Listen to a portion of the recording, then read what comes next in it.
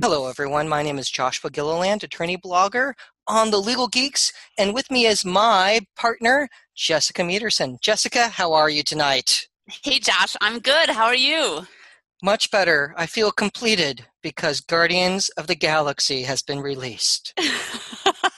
And did it meet all of your hopes and dreams? I'm a better person now. I'm not at the point of hugging strangers, but I feel warm inside, and it's all because of that dancing tree. It was too beautiful. Too You beautiful. know, who knew that Vin Diesel would steal the movie and steal my heart? Like going into the movie, that would have been the one thing I would not have expected. I don't know if they had a meeting, James Gunn sitting there with the execs from Marvel Studios and said, let's make people cry over a raccoon and a tree. Who's with me? Because mission accomplished, guys. Bravo. Bravo. Yes, and at least those were sweet tears, unlike my biggest complaint about the movie, and I understand why they had to do it, but that opening scene, I was bawling before, the credits even began. I was like, this is too sad. I can't handle that. Eh, For those who don't know what we're talking about, we're having Yeah, spoiler alert, people. You better listen to us after you see the movie. Peter Quill's mom is dying of cancer, and my mom died of cancer. My mom I looked. know. I thought of you. Thank you. That bothered me. I mean, a lot of people have died of cancer, and there are a lot of loved ones who survive. And every family member who's lost someone to cancer, that scene should have connected with people across the board.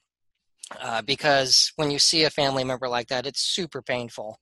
And to have a kid going through mom dying, it is a true Disney move. It is. Uh, That's true. I know. They always kill the moms at the beginning of the Disney movies. she just needed to be wearing a red shirt for, the trifecta. I was surprised they didn't go there, but anyway, I grew up being a Marvel fan and reading the comic Yes. books, and you know Dune and John Carter, so classic sci-fi. What did this film mean to you, being new to the characters? It is. I'm new to the characters. I'm really relatively new to the Marvel Universe, right? I mean, I read the occasional, X-Men or, other comics when I was a kid, the Avengers, but not really like you did. So this whole universe is new to me. And I've learned a lot in the past year or two, thanks to you, Josh, and thanks to Agents of S.H.I.E.L.D. and this marvelous machine that Marvel and Disney have put together. But Guardians of the Galaxy in particular, I mean, aside from, a passing acquaintance with Thanos now, again, thanks to you and the other movies, I didn't know about any of these characters. But it was a ton of fun. I could relate to all of them very well. I mean, obviously, the backstory for all of them is intriguing, and I want to know more about the backstories, especially Gamora and Nebula. I mean, I think the two adopted daughters of Thanos, they're fascinating. But it worked really well. It didn't matter that I didn't know all the backstory. It was easy to get into it right away. The one thing I will say, and this is kind of like, where I don't know what came first, but there were certain scenes that to me remind me very much of like Star Wars or Indiana Jones. But I'm like, you know what, to be fair, like George Lucas and Steven Spielberg were probably inspired by Marvel, right? So, is this work being derivative of those works, or were they derivative of Marvel and, Guardians of Galaxy in the first place?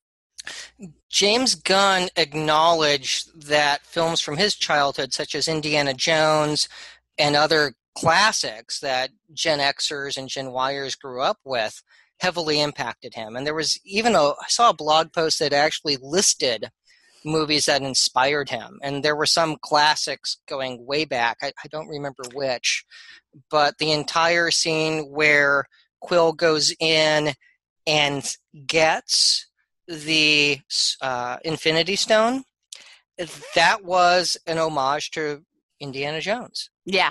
And so Okay, good. So I picked it up correctly then. which was nice. I mean, he connected. He had probably one of the most challenging jobs because of all the people who thought this movie would be a failure, and it was just incredible instead. Just Beautiful story. Can we talk a second about him? Now, I know him because he was married to Pam from The Office for a while. While he was married to her, he directed Slither, which was like this comical kind of horror movie joke thing. And then he also is the brother of Sean Gunn, who was Kirk on Gilmore Girls, one of my favorite shows. And it was nice to see Sean Gunn popping up as a second in command for the Ravishers in this. But I'm like, how did James Gunn, who according to IMDb, I think he's directed maybe three other movies, maybe two, although I do want to see that Super with Rainn Wilson. That looks interesting. How did he get this Marvel movie? Do you know? I Or was it because it was kind of a joke that they didn't take it seriously? No, I think they knew exactly what they were doing. And Slither was good. Was it? And I've never seen it. Wasn't it like giant worms or something? yeah, it's a horror sci-fi, and there's a Slither homage, I believe, in the Collector's Collection. But Oh, I don't know how he pulled it off, but give the man a medal and oh yeah. let him do another one because Well, he's already signed up for a second one, right? Didn't I see that? He's already committed to the second one, and I think they'll release it July 2017, I think is the plan. yeah, and I'm pretty sure if there's anything else he wants to do, that will happen. So, Yes. uh, fun little story. So let's talk about some of the legal issues because we can geek out for hours about what it meant to us, but I've seen legal issues in it because that's how I roll. What legal issues did you see? Well, you are the king of issue spotting in these things. I tend to just kind of go with the flow and enjoy them more. But obviously, yes, Thanos adopting those two poor little girls would be the huge red flag of my God, worst adoption ever. So that was a big one. I did actually like just at the end, kind of this whole idea, the whole explanation that even though we're expunging your past criminal records, like you don't get, a free pass for all future things. And I thought that whole discussion of what kind of things were illegal that, Drax and Rocket had a hard time grasping that no. If I want it more than them, how can it be illegal for me to take it? I thought that was a ton of fun. And I'm like, you know what? I think there's some real life criminals who have that same kind of, talent, understanding how the laws work. This So, would be kleptomania at this point. so those were a couple obvious ones. How about you? I saw a few, in the adoption one being like, that would not be okay. No. Normally you cannot kill a family and then adopt the kids unless you Oh, kill the entire planet and there's no legal system left, and then you're just abducting them. That's not okay. Quill being, there was some spoilers in this because we find out at the end when Yondu kidnapped Quill, or alien abduction, right. that was to take him to his biological father after the mother just died, which I think would technically be okay if the kid knew he was going to his father.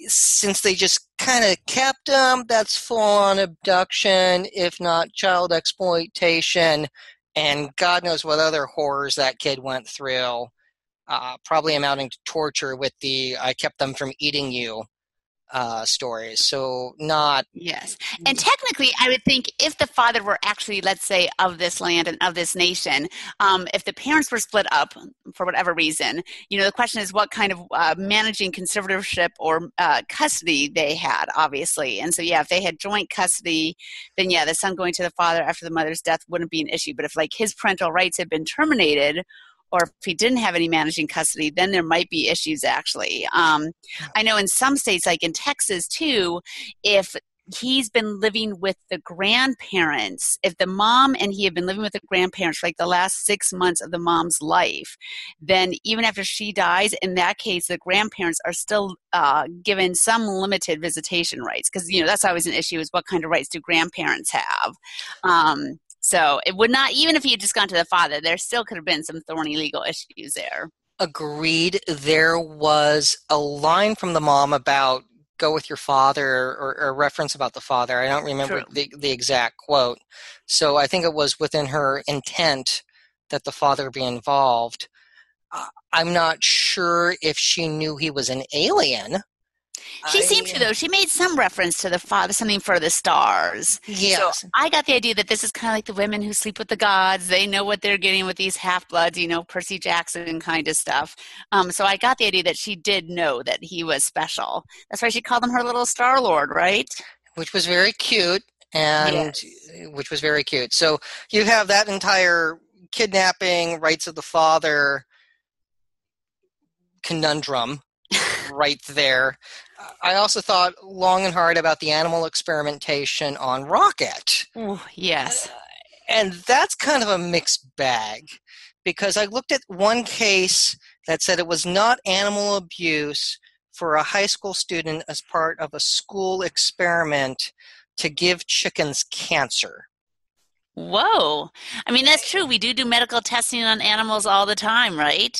So it would turn on what was the purpose of the experiments. Yeah. Were they just being sadistic and evil, or were they trying to, when you take a raccoon that has an IQ of what, 2 or 3, and you give Aw. it superhuman level intelligence so it can design weapons out of scraps, there's a lot there that you greatly enhance that raccoon. Were they trying to figure out some procedures for people who might have had dementia or some other horrid disease? But then all the bionics so the rocket could walk upright, opposable thumbs. There, I don't know if a raccoon has thumbs to begin with on his little or her I think little they claw. do. I've seen them open up sugar packets, so I think they've got pretty handy hands there. Yeah, I have not done battle with a raccoon, so I'm not quite sure on that one. They're But very smart. If anything, the only risk of becoming more human-like is they're totally going to end up with diabetes type 2 because they love sugar, and the smarter they get, the easier it'll be for them to find sugar. now there was a reference when Rocket was being going through security or arraignment, whatever you want to call that, that he was the product of illegal experimentation. And I don't know if that meant it was illegal because they didn't want a Planet of the Raccoon situation happening. Dawn of the Planet of the Raccoons. I mean, that could not be okay on many levels. Or if it was just like, dude, what are you doing with the raccoon? That's really not okay to just go mingle on some poor little animal. So, Right. but the test that I could gather was whether or not the pain the animal suffered was transitory in nature and short, and it had to have a scientific purpose. You couldn't just go like, hey, let's see what this does. And you can't just do that to a little guy. Yeah. So that was an issue that I saw with it. And Ooh, that's a so, good one. yeah, that's, I was concerned because you can't just, I like Rocket. And, it was funny. I didn't grow up reading Guardians. My brother did. And the team Okay. lineup when Gabe read it, and then I would read it by extension because we would trade. Sure. He would read the ones I had that he didn't read, and vice versa. It took place 1,000 years in the future. It was a different lineup entirely, alternate reality, and so Ah. and so it was a totally different storyline. One of the other issues that I saw was the collector, because all of Oh, that was the creepiest part of the whole movie, I think. yeah, I loved the actor. I thought he did a beautiful. Benicio. Yeah, Yeah. I mean the arm shake thing was just like, dude, rock on. I mean, like you got creepy down, and OCD in the worst possible way. But Mm-hmm. all the people and animals in those stasis chambers were conscious, but not Mm-hmm. aging, not needing to eat, because it's not like they were being fed and had to use bathroom facilities, and you had a 60-year-old Soviet space dog that's still alive and kicking. Right. So that's false imprisonment, kidnapping, and torture, because it's not like they had TV. It's not like they could go out and exercise. I mean, they're trapped in their current physical form, so that's good on one level, but there's no growth. You can't get out. Yeah. Well, the poor slave girl who was trapped, I mean, she clearly looked miserable and awful. So it's pretty clear that that was a horrible condition. Yeah, not okay. Not No. not okay. And he was a little different than the comics, but that's all right. But Hmm. those issues jumped out at me right out of the gate of that's you can't be doing that. That's kidnapping, false imprisonment. Uh, Torture. so yeah, you can't do that to people. So now, were you familiar with the end credits on the person we saw at the end? You mean Howard the Duck? Yes. And I never actually saw that movie. I feel like I need to see it just because has such a reputation as being so fantastically bad. I did think that was very funny. My only disappointment with that is I actually waited for one more credit after that because I felt like usually Marvel uses these credits to kind of tease something or kind of lead to something else. And I just felt like that was kind of a one-off, like a funny moment, but didn't follow, I thought, Marvel's typical MO where it kind of like tease, here's what's coming next or something. They go in two different directions. There's the mid-credit scene, and then there's the final scene. Did I And miss a final scene? I only saw one scene. so the final scene was Howard the Duck, Okay. and mid-credit. Oh golly, what the heck was mid-credit? I'm blanking on it, which is not a good sign of what the impression that it made I upon. don't think we had a mid credit. Yeah, unless it was so nothing that I don't remember it at all. Because I remember seeing Howard the Duck and thinking, well, there's one more. Because right, there are always two. Maybe was it a Thanos thing? I need to go back and look. So Huh. I might go catch the Late Show tonight because I Oh enjoyed. my. I loved it so much, You and really did. well, there were so many great one-liners that people were laughing, and you couldn't hear the follow-up That line. is true. And it wasn't really like the Avengers in that, right? Because that was the same issue I felt with the Avengers. I was like, okay, I watched it once in the theater. Now I want to watch it at home so I can hear every line without people laughing over it. I definitely feel that James Gunn has a lot of that same sort of feeling. I will say my only criticism, and I did like it, I don't think I loved it as much as you, but I enjoyed it very much. Although surprisingly, I still think Captain America was my favorite movie of the year, which surprises me. But I felt at times it was a little too try hard to be Joss Whedon quippy, kind of like, so that was the only thing but it was good. And I love Chris Pratt and I love Zoe Saldana and all that. But every once in a while I'm like, all right, you're trying a little bit too hard to be cutesy quirky. It's interesting to compare and contrast the two Marvel movies, where you had Captain America, the political thriller, Mm-hmm. and addressing issues of war on terror. And it was fun. It was a great adventure, and I loved that movie a lot. And I'm torn because Guardians is about making going to the movies fun, Mm-hmm. despite the fact that all the characters but Groot have suffered horribly. And that's fascinating to go with the character whose mom dies in the first 5 minutes to it being a feel-good movie with the dance-off. Well, And that's a Disney movie for you. well, that and Nemo, they wiped out the mom and all the other kids in the first, 2 minutes. I mean, the lines such as your pelvic sorcery, it's just like rock on, that was so much fun. But I do think part of why I like Captain America so much is that because of its connection to Agents of S.H.I.E.L.D., I think I'm really enjoying that more and more, how it's such this bigger picture kind of thing. I think if I just seen Captain America without Agents of S.H.I.E.L.D., and luckily really getting into Agents of S.H.I.E.L.D. as it had picked right before Captain America, I think that's what really, for me, made Captain America so good. Plus, Samuel Jackson as Director Fury is just so freaking awesome. But I think that's part of why, because I keep thinking about why did I love Captain America so much? And I think it's because of the connection to Agents of S.H.I.E.L.D. you're probably not alone in that feeling. I love both, but I think I love them for different reasons. And the sci-fi adventure part of me just loved Guardians of Galaxy because I felt good. It's a great ride. Captain America is what I believe in for the country. Good action adventure and faith, in your friend.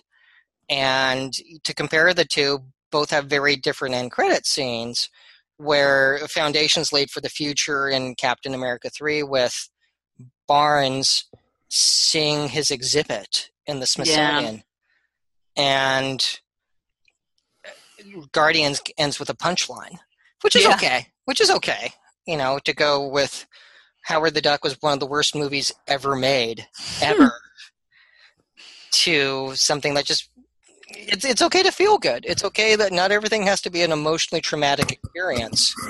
And the fact we watch a mom die and kids who were raised and experimented on, Oh, and we still feel good at the end of it.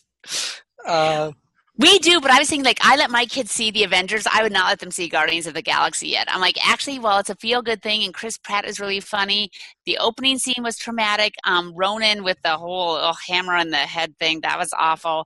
And then actually, the Collector was so creepy. I'm like, this is definitely something that I think is for, tweens to teens. But the Avengers, Thor, I think is God. That's safe for like 5-year-olds. Actually, that was awesome for younger kids because there's really actually no real violence in it. But even the Avengers isn't too bad. Guardians is funny. On the one hand, it is feel good and it's really funny, but it was actually kind of dark and creepy in ways too. well, it is their first PG-13 Oh, film. were the others? I thought the Avengers was PG-13. Is that PG? PG. Oh, well, that would explain why it's a little bit darker. So, and it's okay for you being a good mom and going, no, not yet. Yeah. That's responsible. We want more parents should do that. So gold star, keep that up.